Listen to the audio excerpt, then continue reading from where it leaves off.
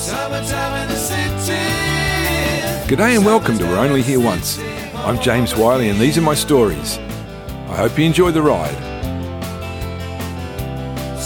1993, Chapter 19, Easter Island, Tahiti and home. Just as 1993's journey back to Sydney had begun with a last-minute choice of Barbados as the first port of call, the last leg of the journey, my route across the Pacific, was decided on the run. It was in Ecuador, or maybe Peru, that my decision to fly out of Santiago, Chile, was made. It was a bit more expensive than a flight out of Los Angeles or Lima, but those few extra $100 bought me a flight that included free stopovers in Easter Island and Tahiti. These destinations had been on my travel wish list for years, but always under the subheading, probably too hard and or expensive. Now, thanks to many months of scrimping on transport, accommodation and food, I had enough of my savings left to add them to the itinerary. Good times. The 5.5-hour night flight from Santiago landed in Easter Island around midnight. Among the handful of people collecting their luggage were Tim from England and Ninette and Lena from Denmark. We were the only backpackers on the flight, and we shared the back seats of the minibus that took us from the tiny airport to the island's simplest and cheapest accommodation, Anna's place. Here I could pitch my tent in the garden for just a few dollars a night. In the morning, we teamed up to hire a car for the day. As a case study in human behaviour, Easter Island must hold the world record for the most enigma per square kilometre. Where exactly did the island's first human inhabitants come from? Why, and how the hay, did they get here in tiny boats about a millennium ago, using only seabirds and the sky to navigate? Why did they carve over 1,000 huge stone heads with truncated torsos and place them on the fringe of the island, with all but one group staring out to sea? How did they transport these 12-ton heads 5 to 20 kilometres from the quarry to the coast? Why did they turn what was once a paradise of palm trees and bird life into a lunar landscape when they must have known they were destroying their means to survive? And surely they must have made contact with the Inca and other South American peoples. If they could navigate to and from the tiny, lonely dot of Easter Island, they must have continued onto the west coast of South America. And, to my amateur eye, the stonework in at least one of the platforms built for the stone heads seemed too similar to the stonework I'd seen on the Inca trails to be coincidental. Is there any evidence of Polynesian DNA in South America, or vice versa? Anyone? Anyone? Our day bumping around the island's rough, dusty tracks was a truly once-in-a-lifetime experience. The next day we trekked up Rano Kau, one of a half a dozen volcanoes, all extinct now, that built the island slowly up from the ocean floor. Rano Kau is just an hour's walk from Hangaroa, the island's only small town, and our escort for the adventure was Hoppy, a little three-legged dog who spawned from somewhere as we left Anna's place. Unbothered by his missing front leg, Hoppy guided us up the steep track to the summit of the volcano, then lay down beside us while we snoozed in the sun. When another hiker emerged near our spot, Hoppy leapt up to protect us. But he stopped his snarling and barking as soon as we called him back. Then he expected the shell-shocked hiker to give him a good old pat. We met heaps of great little dogs like Hoppy on Easter Island. On the last day I found a couple of hours to ride a few waves. On the day we'd driven round the island, I'd seen at least half a dozen reefs, where great, probably dangerous, waves would break in the right wind and swell. And just a short walk from Anna's place, next to a small island that marked the entrance to Hangaroa Harbour, a gentler wave broke left and right along a fairly soft reef. The ocean felt like a warm bath after the icy waves I'd been surfing in Ecuador, Peru and Chile, and a couple of young locals welcomed me to surfing on their island. Walking home beneath another beautiful Pacific sunset, I passed a couple of epically tattooed, long-haired farmers coming home from work on horseback as if they had all the time in the world, which they did. Easter Island was my first glimpse of the Polynesian culture I was to learn so much about in New Zealand over the next 5 years. On December 8th, Tim, Ninette, Lena and I took the 6-hour night flight west across the Pacific to Tahiti. Arriving in the early hours of the morning, we teamed up to pay a small fortune for a taxi to Papeete, Tahiti's main port. This was our introduction to French Polynesia's no-income tax policy.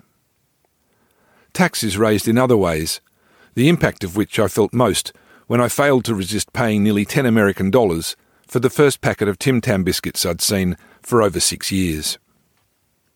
At the port, we waited in the humid dark for 5 hours to catch the dawn boat to Moorea, the little island 25 kilometres due west from the main island.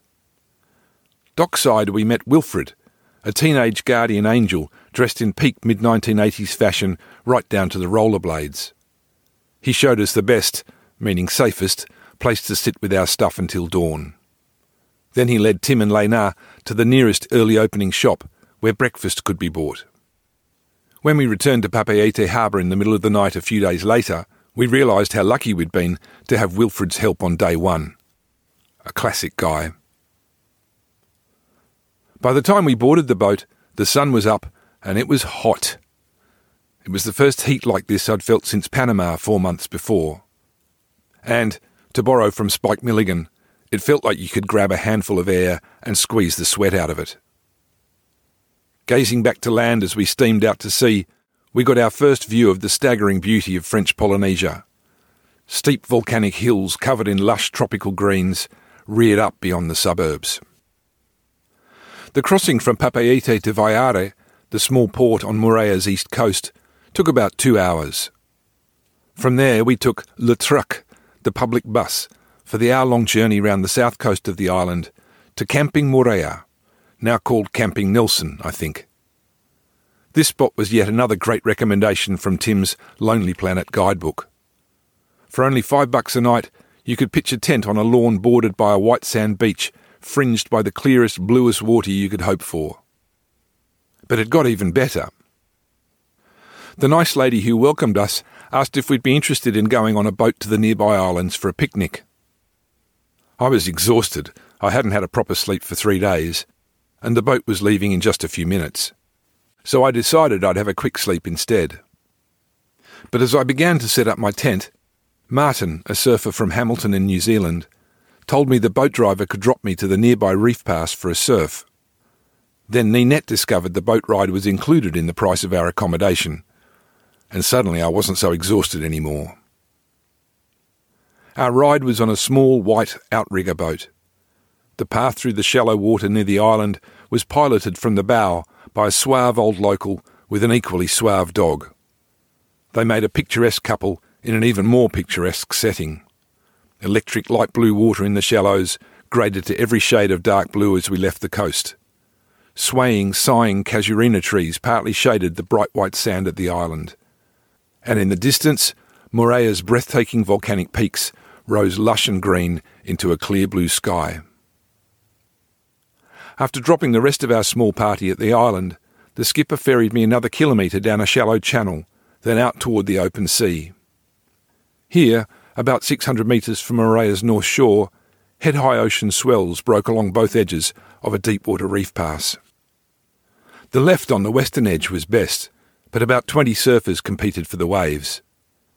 So the skipper offered to ferry me about 300 metres across the channel to the right-hander that broke around the eastern edge of the pass.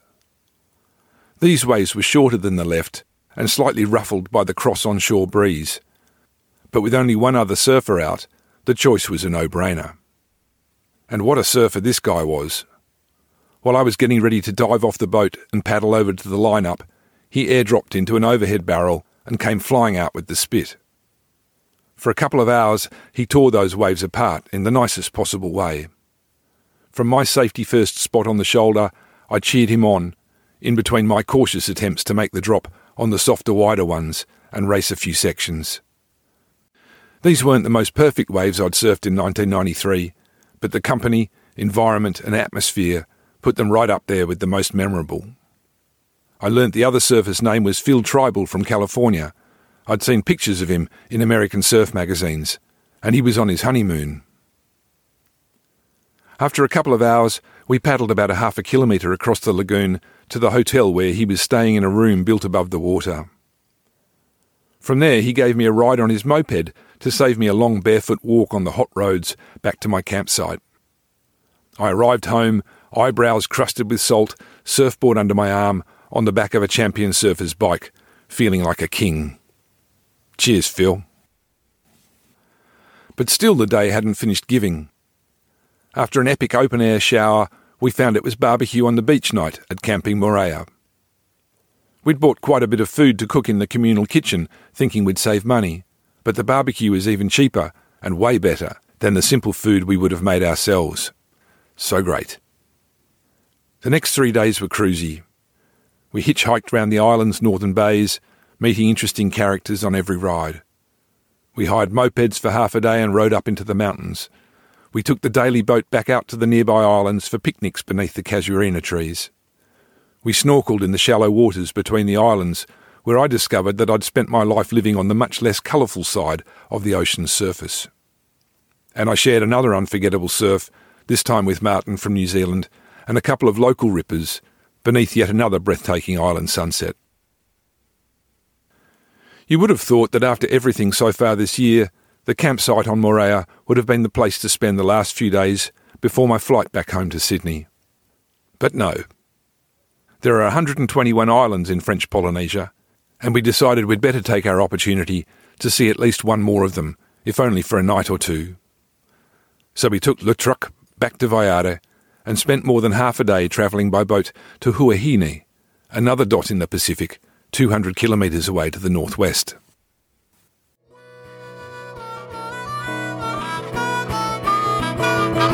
So let's set that sail for the western wind.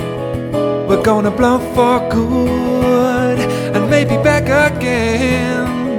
Oh, when something in your heart calls you away, don't hesitate for one day longer, yeah. Hey, welcome home. Oh, where we're never alone. Oh, we're on the road. Yeah, yeah. Yeah, yeah. Yeah, yeah. Now let's ride.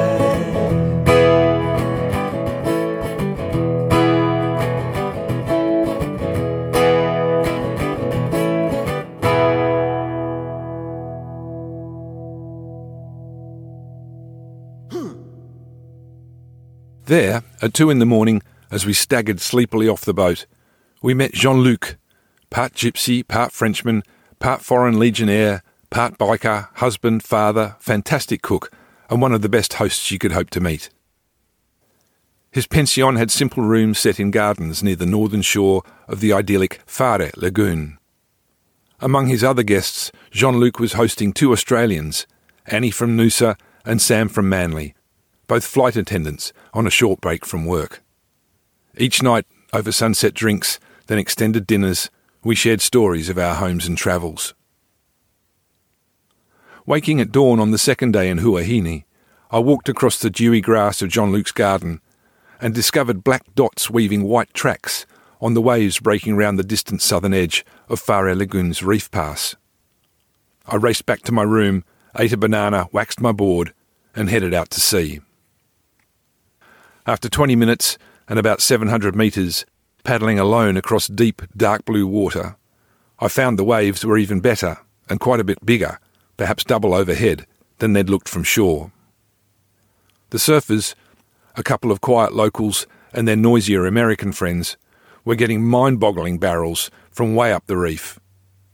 Unlike my overconfidence in Barbados and Panama earlier in the year, I had the sense to recognise my limitations and sit wide to wait for the easier ones. After an hour or so, it dawned on me that I was alone. The 4 surfers who'd been my somewhat company had gone, just vanished. But I hadn't seen them leave. They must have ridden round the reef on that last good set and started paddling across the lagoon to shore. But where were they now? There was no sign of them or anyone else, as far as I could see, between me and the distant coast. Perhaps they'd been collected by a small boat I hadn't noticed. Perhaps they'd climbed aboard the only boat within sight, a tall-masted yacht about 500 metres away. Perhaps they'd seen a shark. If so, it would have been nice if they'd told me, or even just said goodbye. Anyways, whatever. It was time to get the hell out of there. But first I had to deal with the waves that were about to mow me down. Distracted by my search for signs of life in the lagoon, I'd almost missed the stealthy approach of a bigger, wider set. I was out of position to catch and ride one of them, and even if I'd been in the right spot, I wouldn't have gone anyway. The consequences of a cock-up were too grave. The best I could do now was to get around or under them before they dragged me across the reef. So despite my urge to head for shore, I had to paddle another 50 metres towards the horizon, up and over 3-metre-high slabs of raw liquid energy, and further out into the bottomless ocean off the edge of the reef. Once the waves' detonations had subsided, I set out for land. I paddled toward the reef, not directly into the channel, hoping I'd find a smaller, peakier wave that would let me take off on its shoulder and ride the whitewater as far as it went. I got lucky, and when the hoped-for wave came, I rode it until it dissolved in the deep water of the lagoon entrance. Good start. Now it was just a half-an-hour paddle back to shore. But after about 10 minutes of steady paddling, I got the feeling the land wasn't getting any closer. A sideways glance over my shoulder confirmed I was drifting backwards, slowly out to sea. This was a low moment. Now I saw there were a couple of people on the deck of the yacht I'd noticed before, but they were too far away to call out to, and I doubted they'd see me, just a speck in the ocean, if I waved. And besides, if I stopped paddling for a minute to try to get their attention, I'd float further backwards with the current into the increasingly huge and empty ocean. Plus I'd look like a goose. So I kept my head down, kept paddling, and gave thanks to the long lefts of South America that had got me this fit. If I wasn't making progress landwards, at least I wasn't going further out to sea. As I went, I got to thinking. The high tide must have peaked while I surfed, and now the 6-square-kilometre lagoon was returning its contents to the ocean for the next 5 hours. It was just me and the sea. What to do? To my left, about 300 metres away, waves were breaking on the reef that fringed the other side of the channel. This fringe reef was much closer to shore than the reef where I'd been surfing. So my best bet was to paddle across the channel to this reef and try to reach land from there. This would mean paddling across the outrushing current and being swept further out to sea. But what the hey? I had no other option.